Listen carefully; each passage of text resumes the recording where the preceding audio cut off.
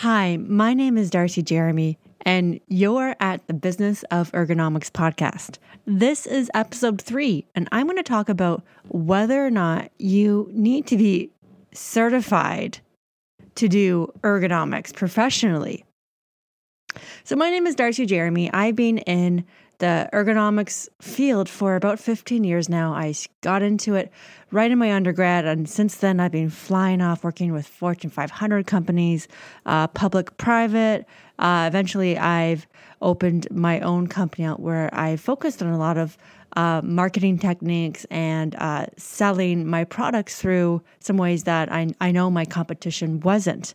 And that's finally led me to having my website, which is ergonomicshelp.com, and helping ergonomists, people who want to get into ergonomics, and sharing some really high-level best practices. But that's just given me some credibility to start off today's podcast. What I really want to talk about is if you're on the fence and you're thinking about getting into doing ergonomics professionally, and before you want to get into it, you want to know if it actually makes sense for you to make the leap of faith.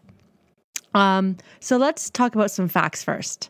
Yes. First of all, I am certified. I am a CPE through the BCPE. And in my opinion, that's the gold standard of ergonomics certification in the world. Just because I have this certification by no means it's a necessity to get into the ergonomics field. Certainly, having certification and being professionally board certified, that's a key that I want to get into in this episode. But having that board certification sets you apart in the market. And depending on where your career ambitions are, let's say if you want to work for a government institution or a big corporation, or you want to have some more of a managerial role in a consulting company. A CPE certification, a board level certification, is going to be really worthwhile for you. It's going to show your colleagues that you really know your stuff. It's going to prove to customers that you know what you're doing and you can serve them really well. But here's the thing. It is not the only way to get into ergonomics as a business. And it's not the only way that you can get started. Because let's face it, I've said it a bunch of times. I say it in my blog a lot. But ergonomics is not a regulated health profession.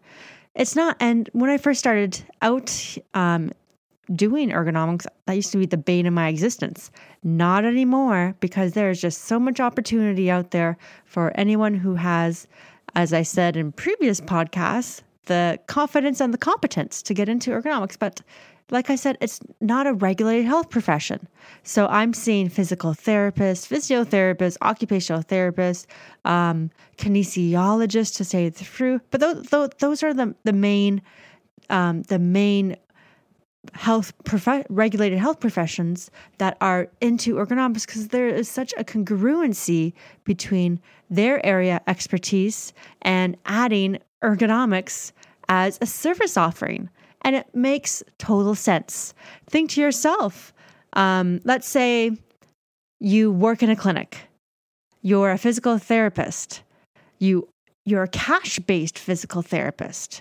You have clients coming in, and you know for a fact what caused their back pain, shoulder pain, wrist pain, hand pain is something in the office. Heck, you may have even heard them tell you, "Can you please just come to my office? I need you to check it out." Well, there is absolutely no reason for you to go and check it out. Of course, you need to have the framework to do this in the process, but compared to the education that you got into to be a physical therapist or whatever health profession that you got into, it's just a minor, a minor strategy that you have to learn. And I think it's a huge value add. It's a big pivot. I see a lot of physical therapists that do a great pivot into doing ergonomics assessments because there's such a value for both them and their clients, and serving their clients more, and feeding those clients that they see during ergonomics assessments and those relationships that they build with companies feed forward into their business. Yes, you're right. It's a huge symbiotic relationship between ergonomics assessments, trainings, and consultations, and what that person's already doing in their business. And all this leads to the fact that no, you don't need to be a regulated health profession. It's just really tweaking all the insights and expertise and experience that most health professionals already have into a value-driven approach to look at what's going on in a workplace, whether you're doing office ergonomics or industrial ergonomics, and coming up with some really valuable recommendations to get to the root cause of the problem. And that's really what ergonomics is. Just like any other profession, you're looking at solving problems. And you're not necessarily going to know what that problem is until you get to the situation. But it's about providing value. And the value in ergonomics comes in 4 separate ways. It comes with 4 separate countermeasures that put into place together can be value, but when each countermeasure is put independently, it's usually less effective. So let's talk about these and how, if you're thinking about getting into ergonomics, these are things that you absolutely need to do in every consultation or assessment that you do with a client. Now, when we're talking about recommendations, we're talking about the first and priority thing that you need to be recommending, and that is called an engineering control. An engineering control is when you actually change the physical environment for that worker. In the industrial setting, it could be that you lower things, or you raise things, or you bring things within a closer reach envelope for that user, or you bring in other devices to make it less, ergonomically stressful for that individual as well. What about the office environment? Well, same type of thing. So remember, the key thing here is reducing the ergonomic risk. And what you want to do with engineering controls is change the environment. We're talking about adjusting the heights of desks, of chairs, of keyboard trays, of monitors, of reach distance to the mice, of reach distance to the keyboard, of looking at glare. There's so much opportunity to make sure that that work environment fits the neutral posture of that person doing the job. And that can also be applied to the industrial situation, of course. Engineering controls are by far the most value-added recommendation that you could ever make in the office, hands down. I sometimes see new folks into ergonomics first recommend stretching and other types of habit-based interventions that literature has said, hands down, doesn't work for the long term, because this is based on people's memory and their attention to detail. And this is where engineering solutions really shine. It really shines on how they can really eliminate, or at least significantly reduce, the risk right then and there. Let's talk about the next type of countermeasure now, and this is the administrative countermeasure. And this is really more focused on non-specialized jobs. And this is where you change either the amount of tasks that that person does, or the order that person does the job, to reduce ergonomic risk to those bodies, parts of the body. On a very small scale, it's about changing the tasks that person does in the office. Let's say they have 10 different tasks that they do, from phone calls, from walking to their colleagues to talk to them, to filing, to paperwork, all this stuff. It's about organizing the layout of their own day so that they don't do 2 or 3 hours of sitting at one time, 1 hour of filing, 2 hours of phone conversation sitting down. It's about changing their own, I guess, mental fortitude in incorporating some of those postural changes. And of course, when I say this, it's a habit-based change, which is not the strength of an administrative control. An administrative control, hands down, has been when there's a process or a procedure that has been changed for that person. And this is more contingent on an industrial type of setting. So let's say there's job rotation strategies or job enlargement or enrichment strategies where they take and they change the task so one part of the body isn't continually stressed. So of course, to get into this, a whole thorough ergonomic analysis absolutely needs to be done so you don't introduce any more risk than you need to introduce. The next thing that I'm going to talk about, this is third down, so we're talking about valuable recommendations being first, engineering controls, the second, administrative controls, and the third is behavioral controls. I had that on the top of my mind, and gosh, when you have to make the decision on the call, sometimes it just gets lost. But the third on the docket is behavioral controls. Yes, you heard right, behavioral controls. What are behavioral controls, Darcy, you might be asking? Well, I'm glad you asked. A behavioral control is something that is focused on what that person can control. You might have heard it from time and time again of someone stretching through the day. That is a behavioral control. Someone remembering to lift properly. That is a behavioral control. Like I mentioned before, behavioral controls focus on the habits of that individual to limit exposure to ergonomic risk.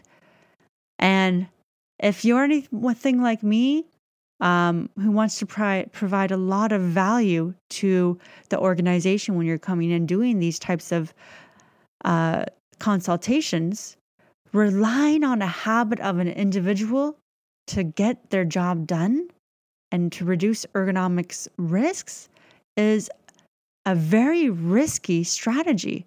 There's a really famous quote that says, "Hope is not a strategy," and hoping that that person remembers to do stretching techniques in their day is not going to be effective and not going to be worth that company's money to have either, in my humble opinion.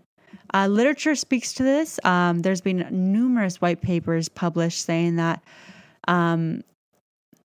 relying on the memory of staff to stretch through the day is not should not be a part of a framework for any company's ergonomics risk strategy or health and safety approach.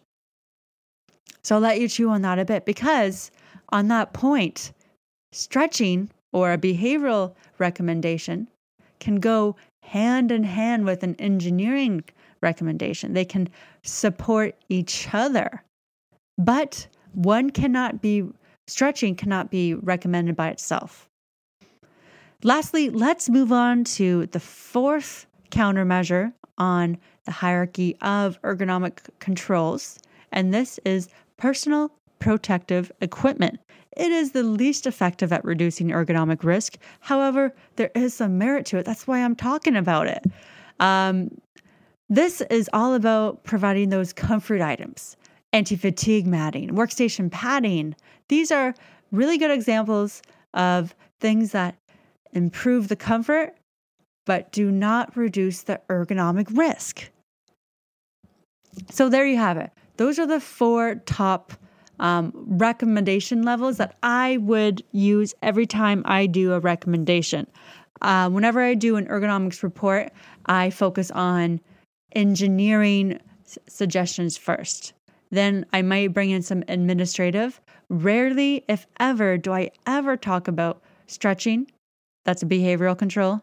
And then I do talk about PPE, which is, the anti-fatigue mats, things like that, because they are valuable if it supports an engineering control. But by itself, the the behavioral and the PPE, personal protective equipment controls, are not going to be valuable whatsoever. So that's the main framework when you need to get into ergonomic assessments, when you're thinking about it. But what else do you need to know when you want to get into doing a quality ergonomic assessment? Well, you need to know the process. And the process is something that takes time to really get into. And that's going to be something that I'm going to probably talk about in another episode. It's just a little bit too much to what I want to get into today.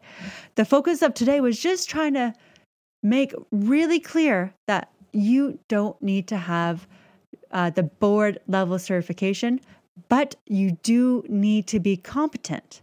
There is technically no board level certification for office ergonomic assessors. If you catch my drift there, there's an ergonomics board level certification, but nothing specifically in office ergonomics. So that means that there are a lot of private label courses out there. I have a private label course through Ergonomics Help that I train people in who want to learn how to do office ergonomic assessments. There's a variety. There's so many out there in the market that shows you how to do office ergonomic assessments or ergonomic assessments. But the main thing when you're going through this, it's that certification is not a requirement. You are learning from someone else's expertise to save you time and make you more money so you could get started sooner. There's a subtle differentiation there. The certification, technically, because it's not board certification, in my opinion, certification is a piece of paper. I believe that if you are competent and confident, you don't need a piece of paper. I offer a piece of paper with my course is called the Ergonomics Blueprint, but really it's just a piece of paper. A piece of paper doesn't actually prove you can do quality office ergonomic assessments. The market proves that you can do quality ergonomic assessments. You do need to be competent and confident in doing that, though. And the best way to get started for some people, again, it's like that reverse framework strategy, is to get that piece of paper. And that's all I wanted to bring it to you today in this episode number 3 of the Business of Ergonomics podcast. Getting yourself out there, taking the leap of faith, trying ergonomics assessments if you have any interest in it whatsoever. Lots of information on my blog, ergonomicshelp.com, to help you get started. On that note, my name is Darcy Jeremy. Hope you're having a lovely day, and I will see you soon in episode number 4. Take care. Bye-bye.